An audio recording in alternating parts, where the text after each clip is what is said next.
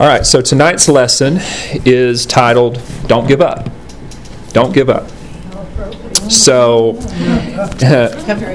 very appropriate, yes, for this night. But I want this to be a lesson of encouragement.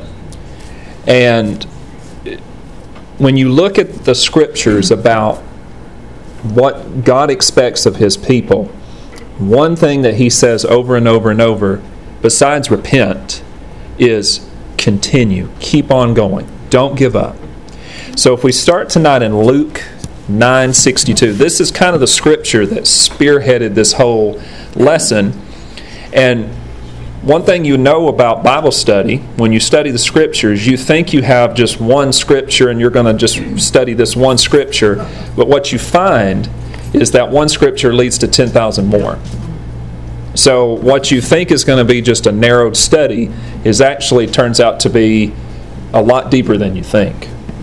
So Luke 9:62, very sobering if you have read it before, says, "But Yeshua said to him, no one having put his hand to the plow and looking back is fit for the kingdom of God." So if you look deep within that verse, on the surface level, what do you get from that? Well, it sounds like once you start your walk with God, if you look back, Yeshua says you're not fit for the kingdom of God. Now, what does He mean by looking back? Well, that's where you kind of have to dig a little bit deeper into what the words mean. So, if you look at that word looking, in the Greek, it is Greek word 991, and it's the Greek word blepo. I did not make that up. And in this particular word, or in this particular verse, that word looking is used as a present participle. Now, before I go on, does everybody understand what a present participle is? A present participle is continuing action. It is a verb that is continuous action. So if it says looking, that means you're looking now and you're going to continue to look. It's something that you don't stop doing. So a present participle means it's continuous action. So anytime that I point out a verse or a verb that is a present participle, that means it's not a once upon a time thing. It's continuous, ongoing action. Does that make sense? Like breathing. Like breathing. You don't stop breathing. If you do, you're dead. But if you keep breathing, you keep living. Okay? Can I get you to repeat the number? 991. I nearly said 911. 991. And it's the Greek word blepo, B-L-E-P-O. All right, so in this particular verse, looking doesn't mean you just glance at. Looking means it's those who are longing to go back. In other words, whose hearts are still in the world or want to return to the world. So when Yeshua says the one who puts his hand to the plow and is looking back, it is not fit for the kingdom of God. That's one who started on their journey, and what did they do? Turn to a pillar of salt. It's exactly it's the Lot's wife mentality. Yeah. They started on their journey. Lot's wife was delivered, but what did she do? Her heart was still in Sodom. So that word fit, the word fit is Greek word 2111, and it's the Greek word euthetos. I'll spell it. I'm not a Greek scholar, so I'll spell it. E-U-T-H-E-T-O-S. E-U-T-H-E-T-O-S. And that word fit means useless, not good for anything but to be thrown out. So what he's saying here, if you look back and your heart is still in the world, he's saying you're not fit. As far as the kingdom of God goes, you're useless. So the lesson that I want to teach tonight is, what can we do to not give up? What does God expect of us in order for us to not give up? So how are we saved? Are we saved by works, or are we saved by faith? Faith. We're saved by faith. So what I want us to look at tonight is I want us to look deeply, well, tonight and tomorrow, I want us to look deeply at what is faith. Because faith is what brings us to salvation, is what brings us to the goal. So we're going to look at what faith is, and we're going to look at what it means to believe. Because when you start looking deeply at those two words, you're going to find that they're one and the same. They're connected. So when you have faith, that's tied to your belief. So let's start with Exodus chapter 17, verse 12. And if everybody in GoToMeeting Land would turn off your cameras, please. That way we don't have any interruption with the bandwidth. Thank you. Exodus 17:12.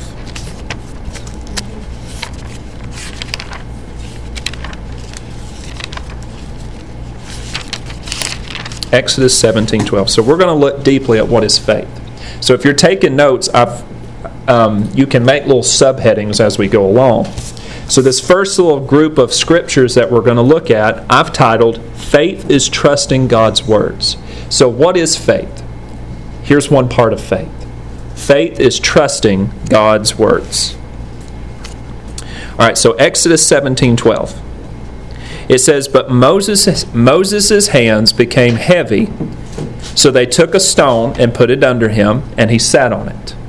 And Aaron and Hur supported his hands, one on one side and the other on the other side, and his hands were steady until the going down of the sun.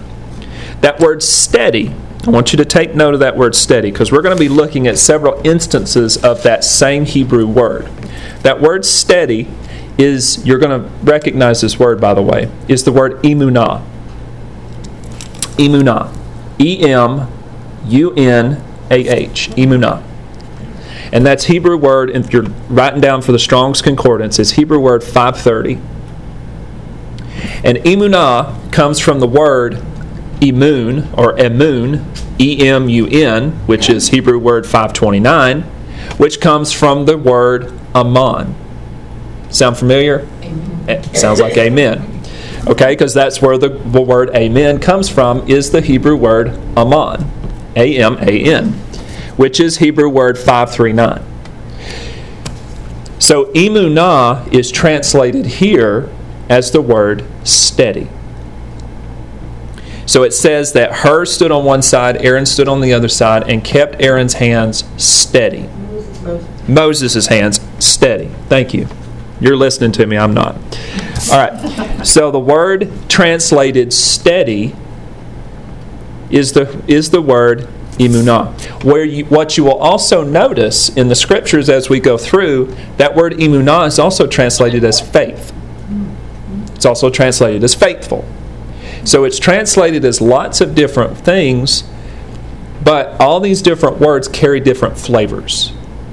So what does it mean to be steady? When something is steady, how much does it move? It's immovable. It doesn't move. So when they kept Moses' hands steady, were they letting them fall and then come back up, fall, then come back up? They were holding them steady, because what happened when Aaron put his hands down? I keep saying Aaron. Moses put his hands down. They started losing. So what happened when they kept his hands steady and his hands up toward God? They got the victory. So emunah, which we see a lot of times translated as faith, has to do with being steady, immovable. So when you have faith and you believe in God's words, how should you be? Should you be double-minded, as the book of James warns us not to be, or should you be steady and immovable? Steady and immovable. Let's go to Deuteronomy 32. Looking at another instance of the word emunah, because all this traces back to trusting in God's words. 32:4. And I will say the verse again and again, so if you don't hear it the first time, I'll say it 50 more times. Deuteronomy 32:4.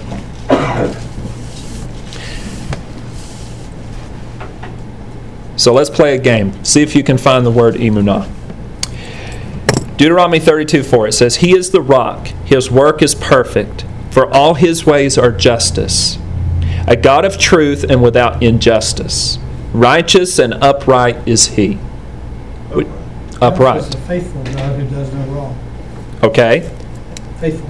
So in your translation, it's faithful. In the New King James, it's upright.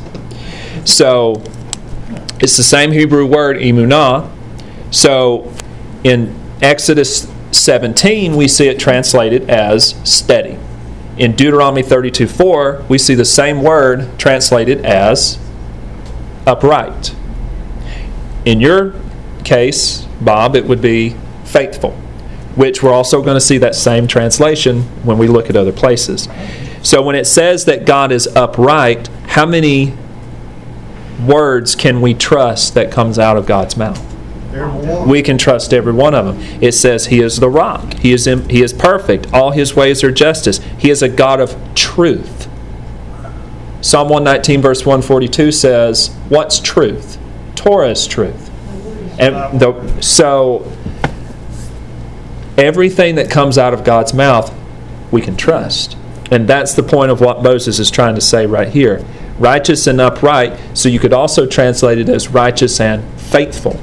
He's not going to change. He's immovable. So if we put our trust in God's words, are they going to come to pass? Absolutely. 1 Samuel 26. 1 Samuel 26, 23.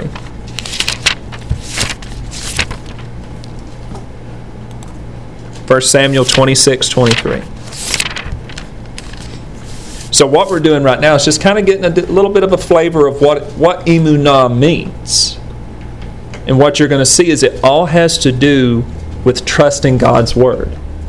If God said it, that settles it. That's what faith is. And that's what we're going to see. So you're probably thinking, well, why didn't I tell you that at the beginning? You'd have saved us 3 hours of study. But we got to look at it. We got to study it out. We got to see that I'm not just making it up. 1 Samuel 26, 23. So this happened, this is where David is hiding out from Saul and they cut the corner of his garment off. Verse 23 says, may the Lord repay every man for his righteousness and his faithfulness. That's the word emunah. For the Lord delivered you into my hand today, but I would not stretch out my hand against the Lord's anointed. Now, what does David mean when he said, the Lord repay every man for his faithfulness? Now, think about this. What if David's men would have just killed Saul? Here he is. He's right here, David. Let's just kill him. That wasn't in God's time. What did God tell David? You're going to be king. But was he king right then? He was king in God's time, and David knew that. What if David would have stretched out his hand against God's anointed king? He probably would have it wouldn't have ended very well for David. So David was to be king, but it was to happen in God's time. And that's what the word emunah points to. So David knew that if his men had not shown faithfulness to God's word, they would have died. Because what happened to that guy that thought that he was doing David a huge favor? Look, I found Saul and I killed him. What did David do? Yeah, he didn't repay him with favor. So he said, you stretched out your hand against God's anointed. Psalm 40 verse 10. Psalm 40 verse 10.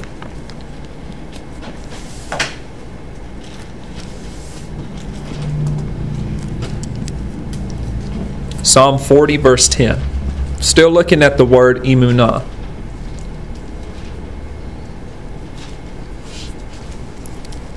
Psalm 40 verse 10 says, I have not hidden your righteousness within my heart. I have declared your faithfulness and your salvation. I have not concealed your loving kindness and your truth from the great assembly. So the word faithfulness, if you're reading from the New King James, is the word emunah. So it says here, this is David speaking. He says, I have declared your faithfulness, your salvation. I have not hidden all these things from the people. Why are we to declare His faithfulness and salvation to everyone? Why are we to to tell people about the things which have already happened, so that we remember them. Right. Turn to Romans 15:4. So there's a very specific reason why we declare God's faithfulness. Did God ever fail to keep His word? Never. God never failed to keep His word. So when we tell these accounts over and over and over, what does that do to our faith? What does that do to other people's faith? It builds our faith. It builds other people's faith. So go to Romans 15:4. Romans 15:4 says, "For whatever things were written before," Romans 15:4, "For whatever things were written before were written for our learning, that we through the patience and comfort of the Scriptures might have hope." So if we see God being faithful to David, if we see God being faithful to Moses, if we see God being faithful to all these great men down through the Scriptures, what does that mean He will do for us? Will He break His word to us as well? He won't. He will keep His promises. And that's what David is saying here. He said, "I've declared your faithfulness so that other people will hear and other people will believe." What were the children of Israel supposed to do through keeping God's commandments and God's Torah? Was it to show the nations what an awful burden those commandments were? Like, you don't want to keep these things. They're terrible. They're horrible. No. They were to provoke the other nations to jealousy, to look and see what a great God we serve. So what are we supposed to do today by keeping God's commandments?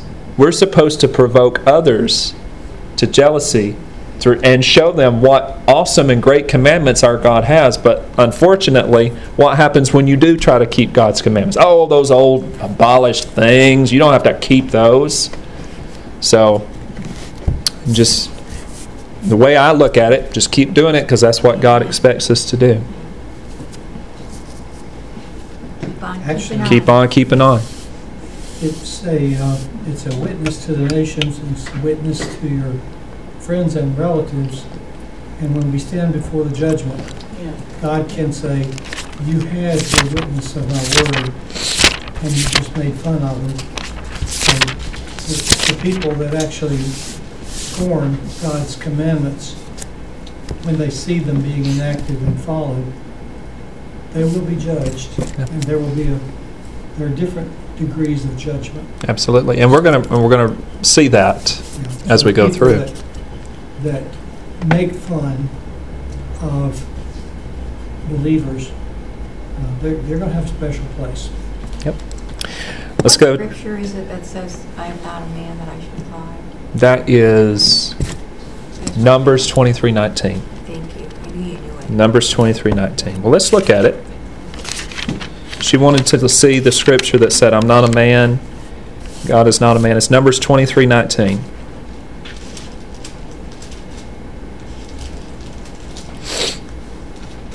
And it goes right along with what we're talking about tonight. So if God said, "I don't change, I don't lie," can we take God at His word? That's faith.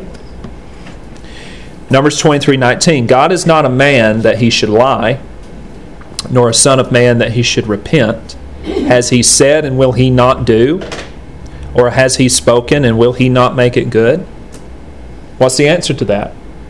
Well, of course, if He says something, will He make it right? Will He see it through? Absolutely. And that's faith. There's an interesting point there. It's kind of a side.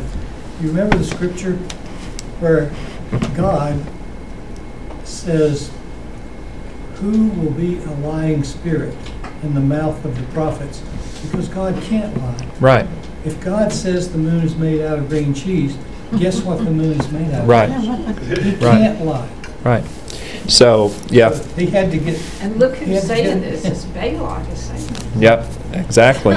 Exactly. And He still sold out Israel. All right. Psalm 89:33. Psalm 89:33. Should sound kind of familiar because we always go here for Psalm 89:34. But you're going to see how all these are connected. Psalm 89:33. We're going to start back at verse 30, just to kind of get a running start and get the context. I don't ever want to cherry pick a verse. Psalm 89, 33 is the key verse, but we're going to start at verse 30.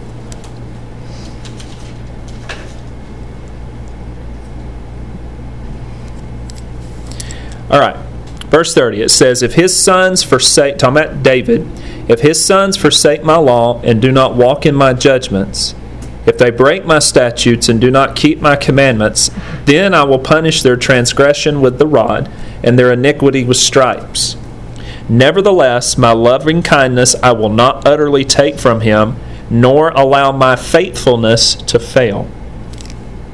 The word faithfulness is emunah. Now, look at it in context with Psalm 89, verse 34. Since God does not allow his faithfulness to fail, look at 34. It says, my covenant I will not break, nor alter the word that has gone out of my lips. Once I have sworn by my holiness, I will not lie to David. His seed shall endure how long?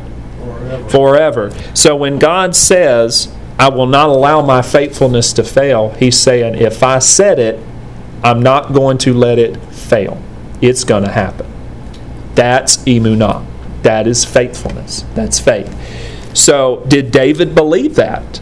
Did David believe God is I'm going to have descendants to sit on the throne forever? Did David believe that? Yes. Then what did David have? He had faith. He had faith. And it's what we're reading about in the scriptures that we read called emunah. Psalm 96:13. Psalm 96:13.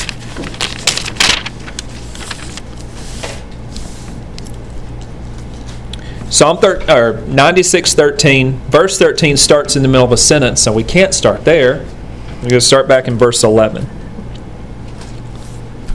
You're going to see an end times element to this verse. Psalm 96:11 says, let the heavens rejoice and let the earth be glad. Let the sea roar and all its fullness. Let the field be joyful and all that is in it. Then all the trees of the wood will rejoice before the Lord. For he is coming, and he is coming to judge the earth. He shall judge the world with righteousness and the peoples with his truth. Which word do you suppose is emunah? Righteousness. Truth. Truth. Most of the time the word truth is the Hebrew word emet. Emet. Like you would say emet, but emet. But here the word truth is emunah.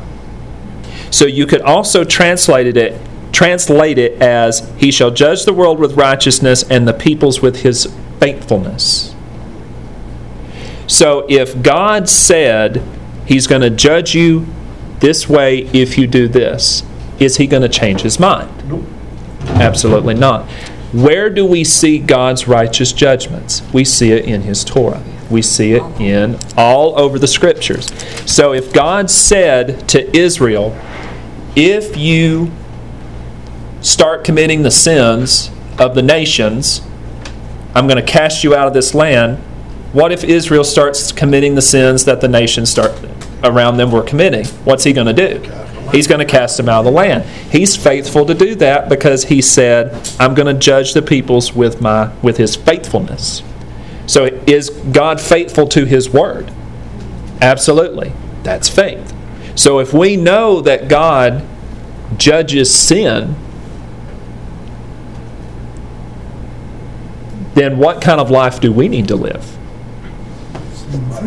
We need to live as righteous and upright as we can before him. So he's going to judge the world with his truth or his faithfulness or his unchanging word. However you want to look at it. It's all the same. It's all the same. Psalm 119 verse 86. Psalm 119.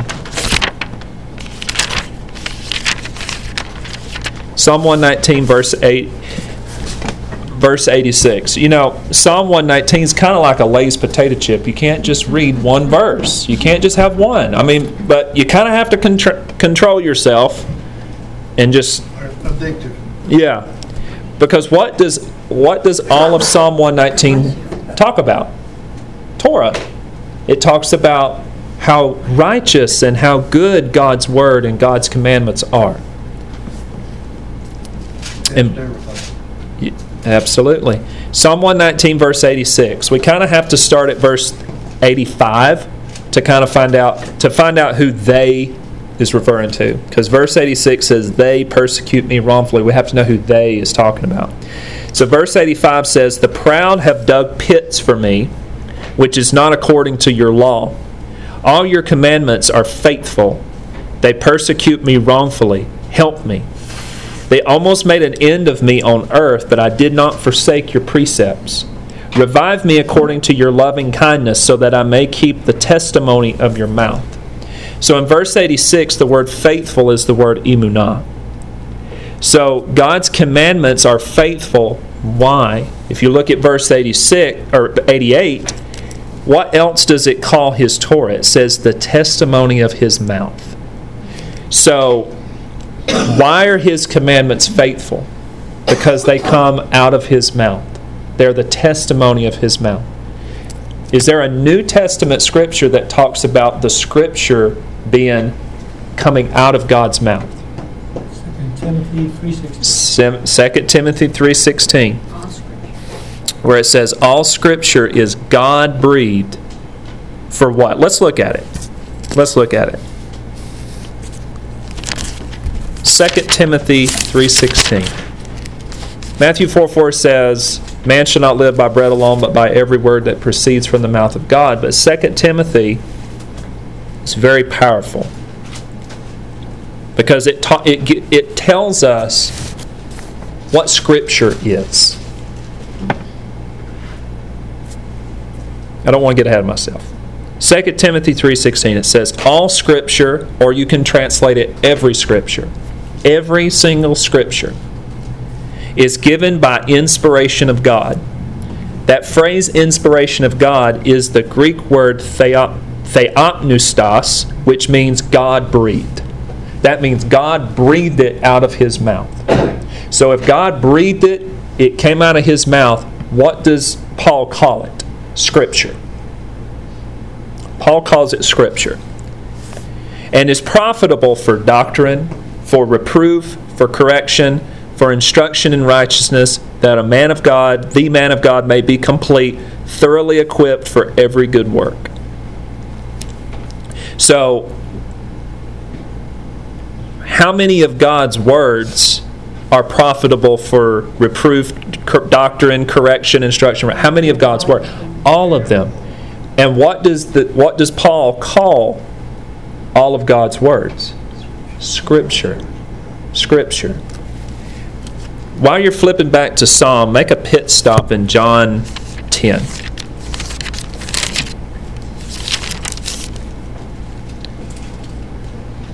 John 10:35. We're going to come back to this later, but I feel like this particular verse is kind of helps build on what Scripture is.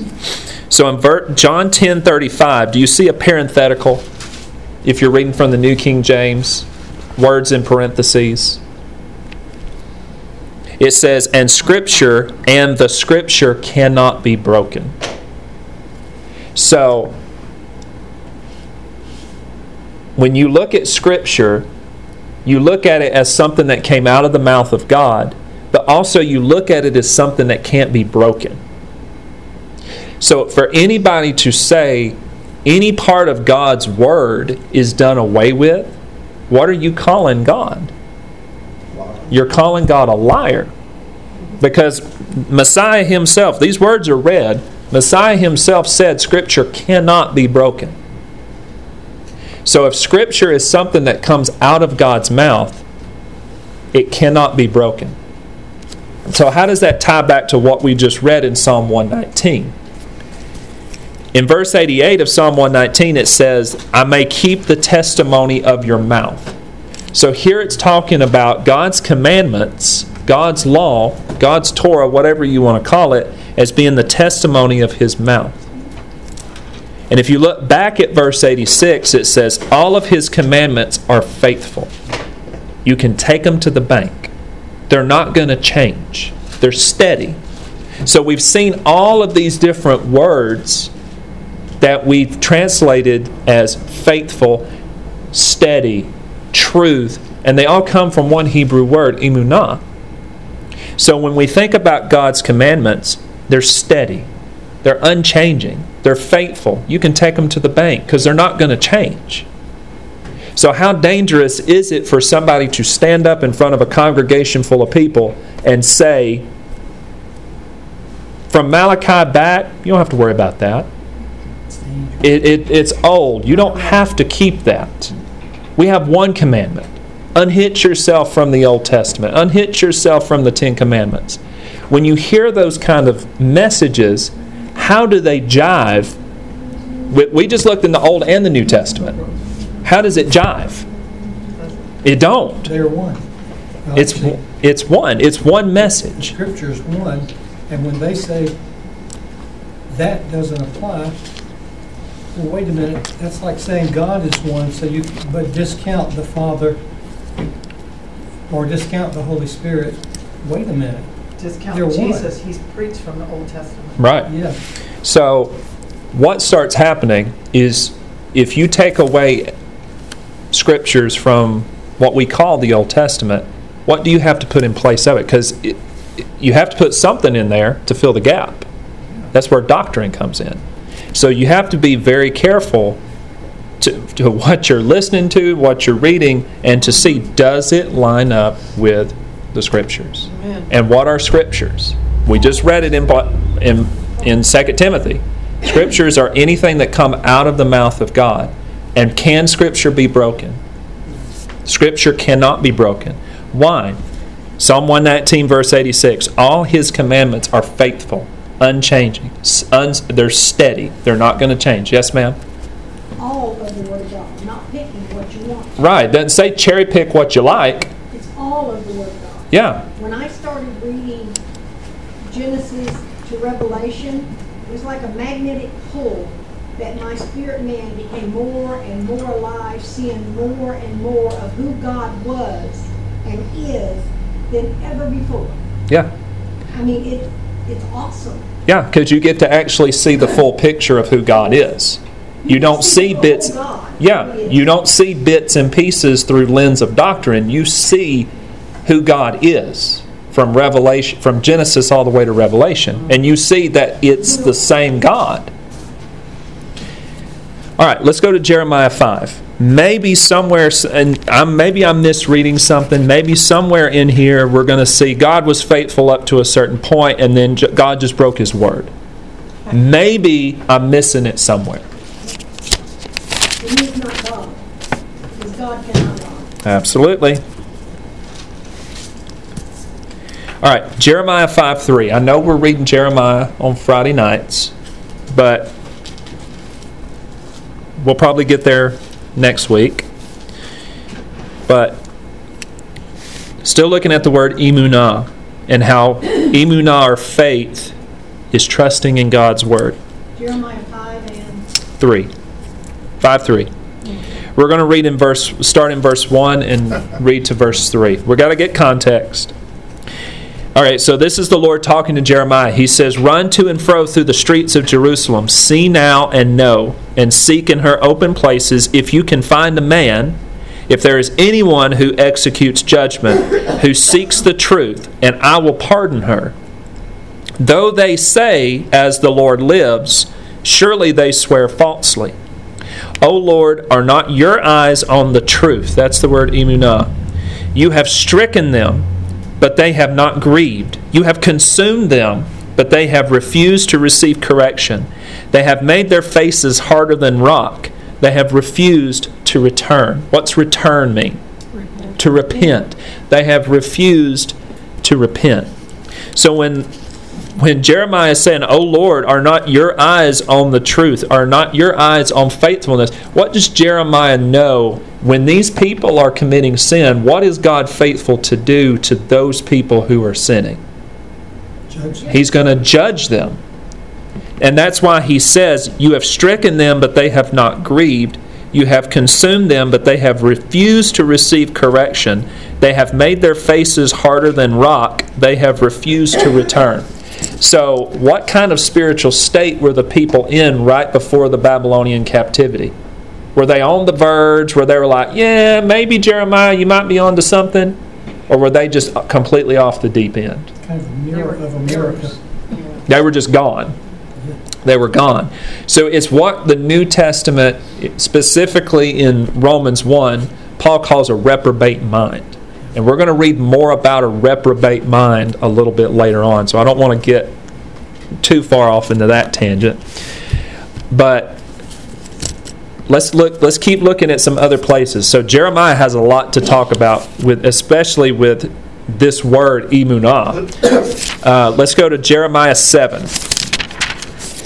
Jeremiah 7, verse 28. I want to start in 27 because 27 kind of gives the sobering context. But verse 28 is where the word emunah is. Jeremiah 7:27 says, "Therefore you shall speak all these words to them." This is God talking to Jeremiah. "But they will not obey you. You shall also call to them, but they will not answer you." So in other words, God is telling Jeremiah, you're going to preach to these people, but what? They're not going to listen. They're not going to hear you. Verse 28 says, "So you shall say to them, this is a nation that does not obey the voice of the Lord their God, nor receive instruction. Truth," that's emunah, "has perished and has been cut off from their mouth." So their faithfulness to God is gone. And if you look back in verse 28, where it says, "This is a nation that does not obey the voice of the Lord their God." That word obey in Hebrew is shema bakol. Literally means hearing the voice. So it's a nation that does not hear the voice of God. So God gave His commandments through His prophets. He's given these warnings through His prophets. He gave His commandments. And what do the people continue to do? To continue to just do their thing. And it says, truth has perished and has been cut off from their mouth. That means their faithfulness to God, gone. Gone. So how many of God's commandments are they keeping? None. None. Jeremiah 9.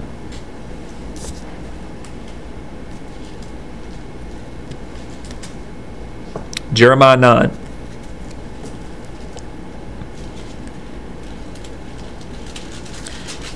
Verse 3, it says, Jeremiah 9:3, it says, "And like their bow, they have bent their tongues for lies. They are not valiant for the truth," that's the word emunah, "on the earth, for they proceed from" what? "Evil to evil. And they do not know me, says the Lord." So they're not satisfied with one evil, but they go from one to another, to another, to another, to another. So they are not valiant for the truth on the earth. They're not valiant for God's faithfulness, God's faithful word, God's steady, unchanging word. What would they rather have? Their own ways. They're the lies of the false prophets. Because what are the false prophets telling the people? Oh, you can have your cake and eat it too. You can continue in sin. You're God's people. God's not going to judge this place.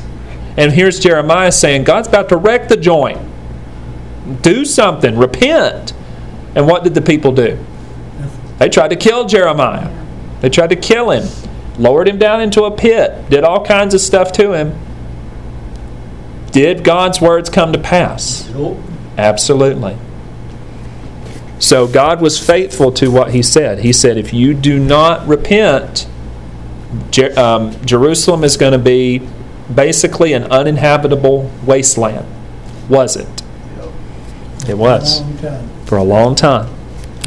For the first time 70 years, but since 70 AD, it's been nearly 2,000 years. All right, let's go to the New Testament. Let's go to Luke. Luke 7.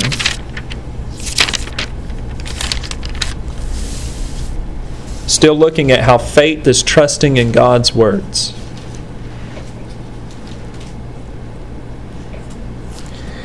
In Luke 7, this is the story about the centurion that told the Lord, he said, Lord, just speak the word. Just speak the word. And my servant will be healed.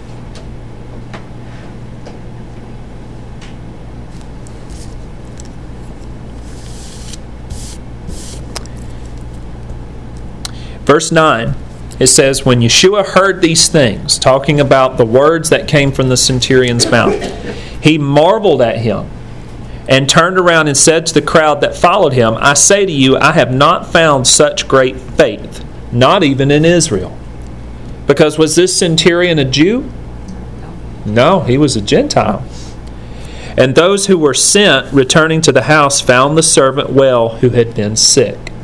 So, what kind of faith, what made this centurion have such great faith? He knew that the Lord, that Messiah, could just speak the word and that servant could be healed. How did he have such faith? Was there anything in the Scriptures that said Messiah would be able to do all of these things? Absolutely. So when you look at those Scriptures and say, God can do this and it's going to happen, because He said it was going to happen, what do we call that? Well, that's what did Messiah call it? He said, I say to you, I have not found such great faith, not even in Israel. Look back at Isaiah 35. Keep a finger in Luke and turn back to Isaiah 35.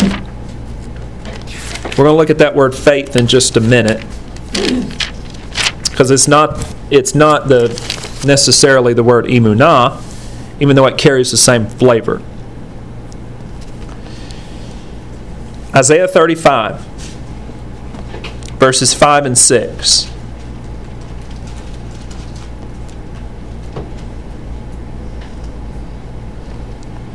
It says, Then the eyes of the blind shall be opened, and the ears of the deaf shall be unstopped. Then the lame shall leap like a deer, and the tongue of the dumb shall sing. For waters shall burst forth in the wilderness and streams in the desert. So this scripture here is a messianic scripture of prophecy saying the Messiah will be able to do all of these things. And what did that centurion know and believe? Scripture. Those scriptures. He put his faith in the scriptures. So if we turn back to Luke 7, in verse 9 where it says, I have not found such great faith. That word faith in the Greek is the word pistis, P-I-S-T-I-S, pistis, which is Greek word 4102. We're going to see that word a lot tonight. So the Greek word for faith is pistis. I want to look at another scripture that ties to what we just read in Isaiah 35. Look at Luke 18:42. Luke 18:42. Luke 18:42.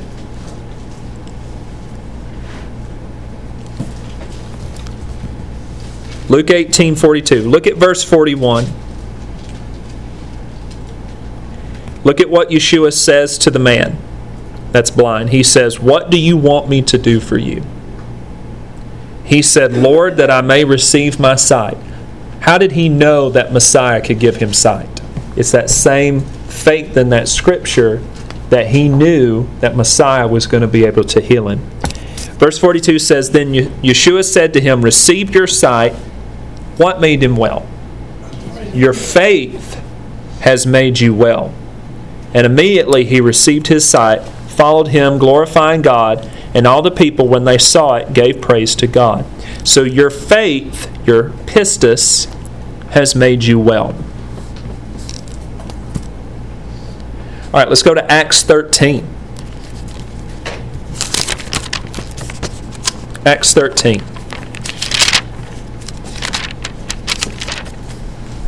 Verse 34.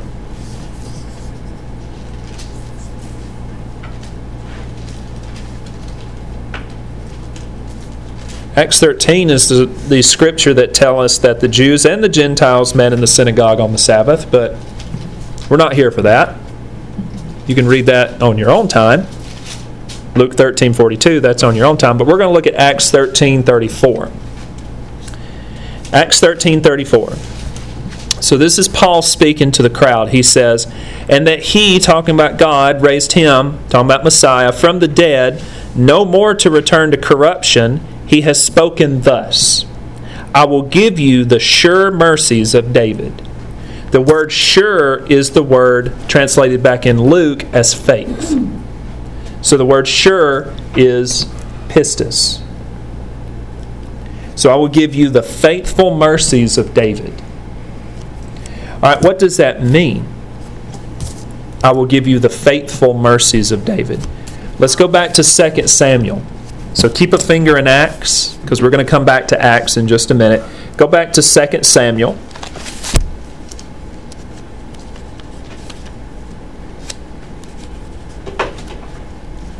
Second Samuel 7, verses 13 through 16. Talking about the sure mercies of David. Because if you look at what Paul said, it was talking about resurrection. Resurrection. What did that have to do with anything? Well, let's look and see what it says. 2 Samuel 7, starting in verse 13. Let's start in verse 12. Okay. When your days are fulfilled, this is talking about from God to David, when your days are fulfilled and you rest with your fathers, I will set up your seed after you, who will come from your body, and I will establish his kingdom. He shall build a house for my name, and I will establish the throne of his kingdom for how long? Ever. Forever. I will be his father, and he shall be my son. If he commits iniquity, I will chasten him with the rod of men and with the blows of the sons of men. But my mercy shall not depart from him, as I took it from Saul, whom I removed from before you. And your house and your kingdom shall be established how long? Forever. Forever before you. Your throne shall be established how long? Forever. So how many times did God tell David, your throne will be established forever? 3 times. If God said it once, that's good enough. But when he says it 3 times, what does David know? My throne will continue how long? Forever. Okay? Yes, ma'am? I was listening and thinking along with what we're dealing with here, and we keep talking about people's faith, and because they heard it. They had to have been putting themselves in the presence of a teacher to have known the Word of God. Right. And today we have people going and doing something online and calling themselves a minister, Right. yet have never truly become a student or know the Word. Right. If you don't know the Word, how can you ask God to heal you? If you don't know the Word, how can you expect Him to do the things that He can do, because you will not know them? Absolutely. You don't know the blessing, the promises of God. Right. Absolutely. And that's the same thing with David here. David knew that his throne was going to be established forever. Now, what happened around 586 BC? Babylonian captivity. The king Zedekiah is taken into captivity. What does it appear that the Davidic line is? Gone. But if you look at verse 12, he said, I will set up your seed after you. When God was talking to Abraham and he was talking about your seed, yes, he was talking about his descendants, but also who was he talking about? He was talking about Messiah. He's talking about Messiah. So this is a messianic promise. So if we go back to Acts 13, he said, I will give you the sure mercies of David. That's how it ties to resurrection. Because who is that resurrected king that's going to continue through the Davidic line? It's Messiah. Absolutely. Yes, sir. Did you have a question? No. Okay. All right. So hopefully that makes sense about the sure mercies of David. And that scripture is from Isaiah 55:3, where it mentions the sure mercies of David. Let's look at it. Isaiah 55. Isaiah 55:1 talks about the price of salvation. How much money does it cost you to get saved? Not a dime. There's some preachers that don't agree with that. No, there's some preachers that don't. That doesn't make it so. But all right, Isaiah 55. The key verse is 3. Let's start in verse 1 to get the context. It says, "Ho, everyone who thirsts, come to the waters. And you who have no money, come buy and eat. Yes, come buy wine and milk without money and without price. Why do you spend money for what is not bread, and your wages for what does not satisfy?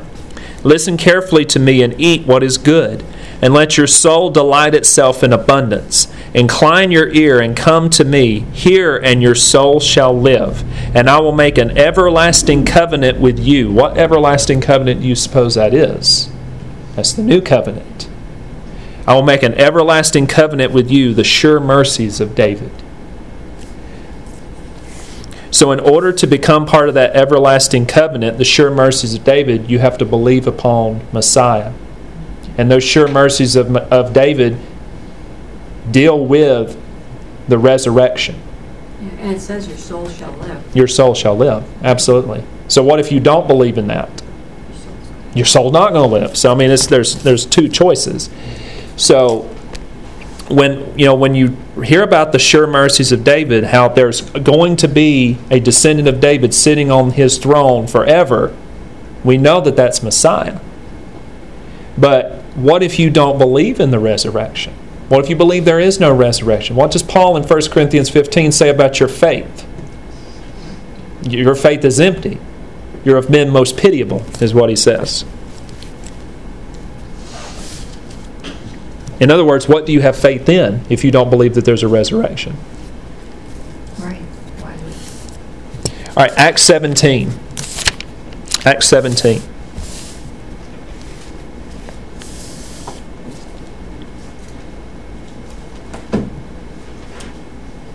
Since verse 31 starts with because, we'll start back at verse 30.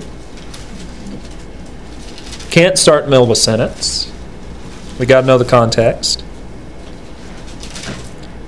Sometimes I do.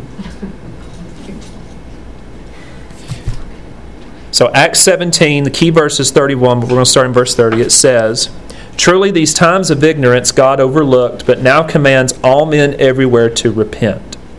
Because he has appointed a day on which he will judge the world in righteousness by the man whom he has ordained. He has given assurance of this to all by raising him from the dead." Do you see the word assurance? That's the word pistis. So in Luke, it was translated as faith. In Acts 13, it was translated as sure. In Acts 17:31, it's translated as assurance. So when God says something, it should give you assurance that it's going to happen, that it's going to come to pass. I mentioned 1 Corinthians 15 just a moment ago, so let's turn there. I have that actually in my notes. 1 Corinthians 15.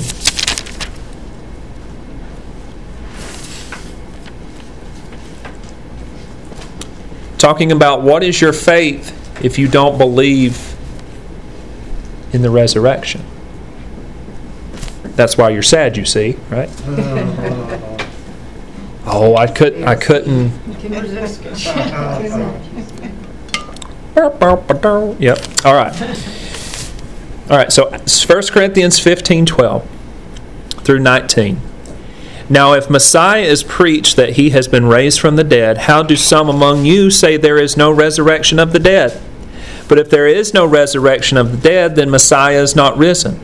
If Messiah is not risen, then our preaching is empty, and your what is also empty? Your faith is also empty." That means there's nothing that it's grounded in. "Yes, we are found false witnesses of God, because we have testified of God that he raised up Messiah, whom he did not raise up, if in fact the dead do not rise. For if the dead do not rise, then Christ or Messiah is not risen, and if Messiah is not risen, your faith is futile. Futile. You are still in your sins. Then also those who have fallen asleep in Messiah have perished.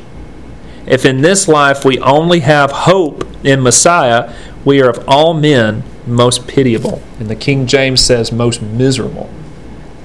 So if we have no faith that there is a resurrection, we have no basis for our faith. And then he lightens the mood in verse 20 by saying, but Messiah is risen from the dead. So that's where we can put our faith. Messiah is risen.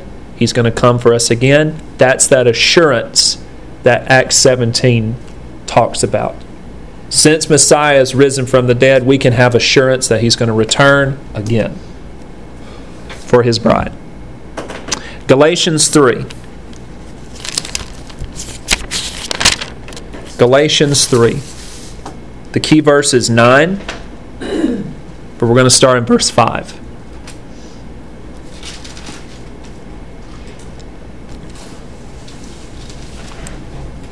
Galatians 3, verse 9, starting in verse 5. Says, therefore, he who supplies the Spirit to you and works miracles among you, does he do it by the works of the law or by the hearing of faith? What's the answer? Faith. By the hearing of faith.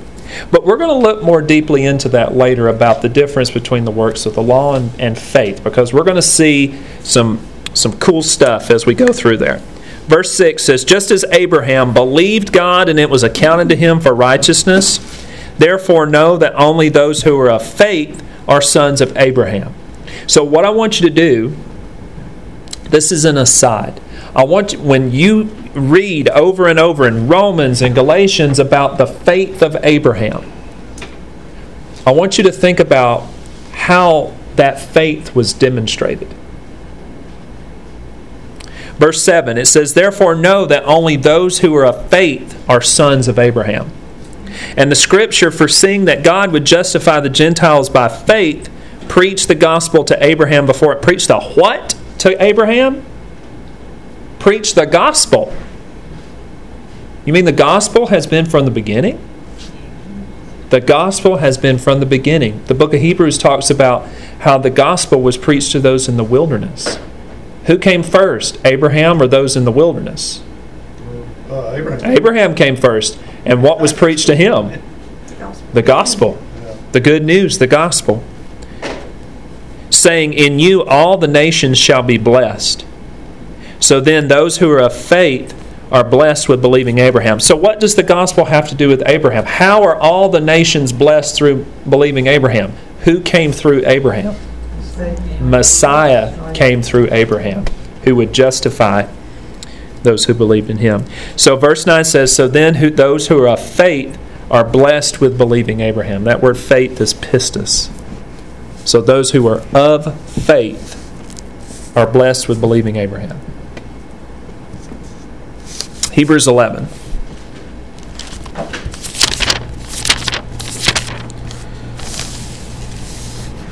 Hebrews 11.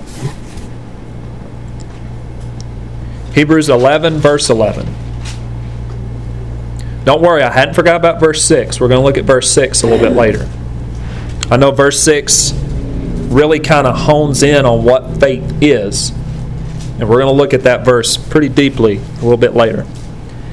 Hebrews 11:11. By faith Sarah, that word faith is pistis. By faith Sarah herself also received strength to conceive seed, and she bore a child when she was past the age, because she judged him faithful who had promised. So, why is Sarah in the honor roll of the faithful? Didn't she laugh? But she also what? She believed. So she believed that God was going to carry out what He said He was going to do. Did He do it? Yep. Absolutely. He did exactly what He said He was going to do, and that's why it was accounted to her for faith. And she believed he was the son of promise. Absolutely. And, Abraham, I think, had a little harder time with him. Yeah. Yeah. Had a little bit harder time kicking Ishmael out, didn't he? He Yeah. also blessed us with billions of bad people. All right, Revelation 21. Revelation 21. Verse 5.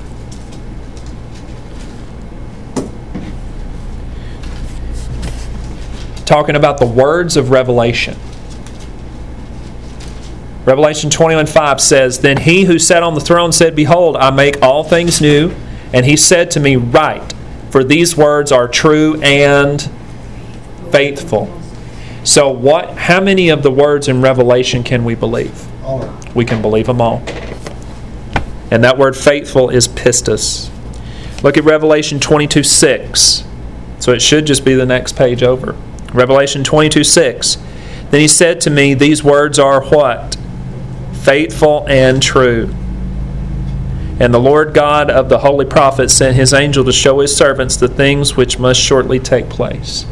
So, whenever you see the word faith, pistis, emunah, however you want to translate it, look at all the different flavors that word carries. Steady, faithfulness, truth, assurance, sure. So these are all words that are associated with something that does not change. So if you believe in God's words and you say, "Lord, you said it, you're going to deliver, we can take it to the bank," is God slack concerning his promise? No. Absolutely not. So faith is trusting God's word. All right. So looking at the next part of what is faith. So here's a new subheading that you can write down. So our faith is proven by our works. Sounds like we're going to get into some sticky subjects here. This is the one people have the hard time This is the one people have the hardest time with, but we're going to look and see how much easier it really is to think about. It's so much more simple when you look at it through the lens of Abraham. That's what we're going to look at. What's this title? Our faith is proven by our works. So let's go to James. James. Chapter 2. Verses 14 through 26. We're going to look at James chapter 2. And then we're going to go to Romans chapter 3. Because it's going to look like there is a complete contradiction in Scripture. Because even when I read it through, I was thinking, this seems like it's kind of, I know I'm just misinterpreting it, but it sure does look like there's some type of conflict. There's some kind of conflict. So when it looks like there's a conflict in Scripture, number one, you got to look at the translation. You got to look at how the words are translated. But two, you got to think about the context. What is the context? So let's look at James chapter 2. James chapter 2, starting in verse 14. The title in my Bible here says, Faith without works is dead. Because that's exactly what faith is. Faith has to have something to show that it's real. Yes, sir? My title says, Good works follow faith. That's it. All right, and there's somebody I want you to keep in mind the whole time we're reading. Keep Abraham in mind. Keep Abraham in mind. Verse 14 says, What does it profit, my brethren, if someone says he has faith but does not have works? What would we call that? They have a declaration of faith, Hypocrisy, but they have no works. Can faith save him? That means, can his mere proclamation of faith save him? even No. believe. Verse 15. Okay, so this is where people start going, because I thought we are saved by faith. But what James is saying, if you have an empty declaration of faith, if you just say you have faith and nothing to prove it, how real is your faith? How do you know a tree? By its what? Fruits. How do you know a false teacher? Fruits. By their fruits. So how do you know if someone really has faith? You can't see inside of me to know if I have faith or not. So what do I do to show you that I have faith? My actions, my works should prove my faith is real. Verse 15 says, If a brother or sister is naked and destitute of daily food, and one of you says to them, Depart in peace, be warmed and filled, but you do not give them the things which are needed for the body, what does it profit? Thus also faith by itself, if it does not have works, is dead. But someone will say, you have faith and I have works. Show me your faith without your works, and I will show you my faith by my works. You believe that there is one God, you do well. Even the demons believe and tremble. So does belief in God mean that you have faith? No. It says even the demons believe and tremble. But does that make them saved? No. But do you want to know, O foolish man, that faith without works is dead? Do you really want to know this? Is what James is saying. Was not Abraham our father justified by works when he offered Isaac on the altar? That word justified really, it caught my eye. It caught my eye. The word justified in Greek is the Greek word 1344. And it's the Greek word dikaiō. I'm going to spell it. So, dikaiō. D-I-K-A-I-O-O. Dikaiō. And what it means is to declare righteous.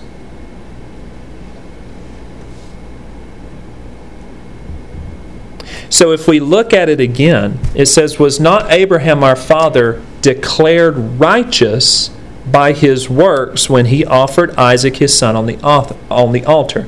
Because what does Genesis 15:6 say? It says, Abraham believed God and God accounted it to him for righteousness. Now, he accounted it to him for righteousness, but what did Abraham have to do? Was that enough? He believed, but what did he have to do? He had to do it. He had to offer Isaac to show what? That his faith, his declaration of faith was what? Was real. So, was not Abraham our father declared righteous by his works, or by works, when he offered Isaac his son on the altar? Do you see that faith was working together with his works, and by works was made perfect? And the scripture was fulfilled which said, Abraham believed God, and it was accounted to him for righteousness. So notice, James said the scripture was fulfilled not in Genesis 15, but in Genesis 22. God accounted it to him for righteousness in Genesis 15. But when was that fulfilled? When he actually did what? Showed that his faith was real. So God said, okay, I'm accounting this to you for righteousness, because what did he know Abraham was going to do? He knew Abraham was going to follow through. So it was given to us in Genesis 15 to know that, hey, Abraham is going to follow through with his word. So that scripture, Abraham believed God and was counted to righteousness, was fulfilled in Genesis 22. Because he believed in the resurrection. He believed that if he did that, right, there was going. So he believed God and the gospel. Yeah, he believed God and the gospel, which all deals with resurrection. Absolutely, yes. And so Abraham had to have in his heart, in his mind, that determination that he was going to go through with it and kill his son, sacrifice, offer his son as an offering. All right? But God wasn't going to allow him to actually kill him so that he would have to be or need to be resurrected for the promise to come through, because Yeshua was the first one.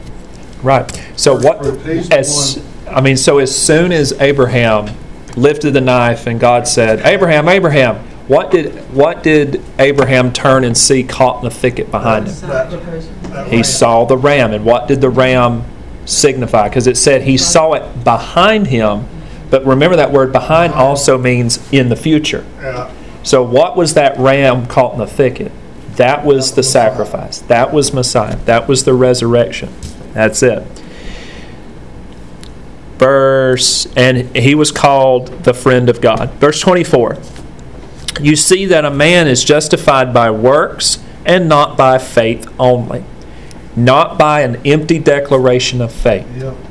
That's what James is talking about. He's not saying salvation by works. He's saying you prove that your faith is real through your works, through your actions. Likewise, was Rahab the harlot also justified or declared righteous by works when she received the messengers and sent them out another way? For as the body without the spirit is dead, so faith without works is also dead. And that word faith that we're seeing all through here is the word pistis. So when we read Romans 3, it's going to appear that there's a contradiction. So go over to Romans 3:28. So James is saying your faith is proven by your works. Daniel, Yes. Yes, ma'am. just curious because we see the word work a lot that passage of scripture. Do we know what word work is by chance? And I can look it up later. I just wondered if you might. Well, a lot of times the word work is is the Greek word ergon, and I did a teaching all about works. It is the word ergon, E-R-G-O-N. Okay. I'll look it up. Okay. I can look it up and let you know, but anytime it's talking about works in the a lot of times when it's talking about works in the New Testament, it's the word ergon. I apologize, I don't have it written down at the moment. It is Aragon. It is ergon. Okay, good. Okay. So that word works is ergon, E-R-G-O-N. And that means deeds. And that means works or deeds, yeah. Absolutely. I hope that answered your question.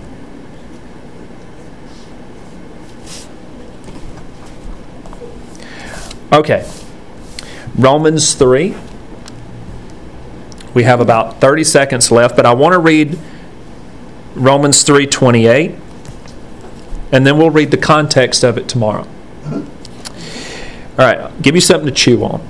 It says, therefore we conclude that a man is justified or declared righteous by faith apart from the deeds of the law. So doesn't it appear just on the surface that that's a complete contradiction to what James said over in James? Because he's saying that your works prove your faith, and then here's Paul saying, we conclude that a man is justified or declared righteous by faith. But that's where we have to be careful not to cherry pick a verse out of context, and we're gonna look more deeply at it tomorrow. Well, I mean, are you having faith in what God says, or are you having faith in what you're doing by following? You know, saying I'm following the law. These are the works, but you know, you can take that. You can say you're following the law, but you're ignoring your neighbor. Or you're ignoring God, you're not loving God with all your heart, mind, soul, strength, and being, and your neighbor as yourself. Yep. We're going to look really deeply into this verse and see, is there a contradiction? Knowing God, we don't first. Yeah, there's not a contradiction, but we're going to have to go all the way back to chapter 2. Because that's going to give us the context to help us understand what's happening here in verse 28 of chapter 3. So we'll pick it apart tomorrow, Lord willing.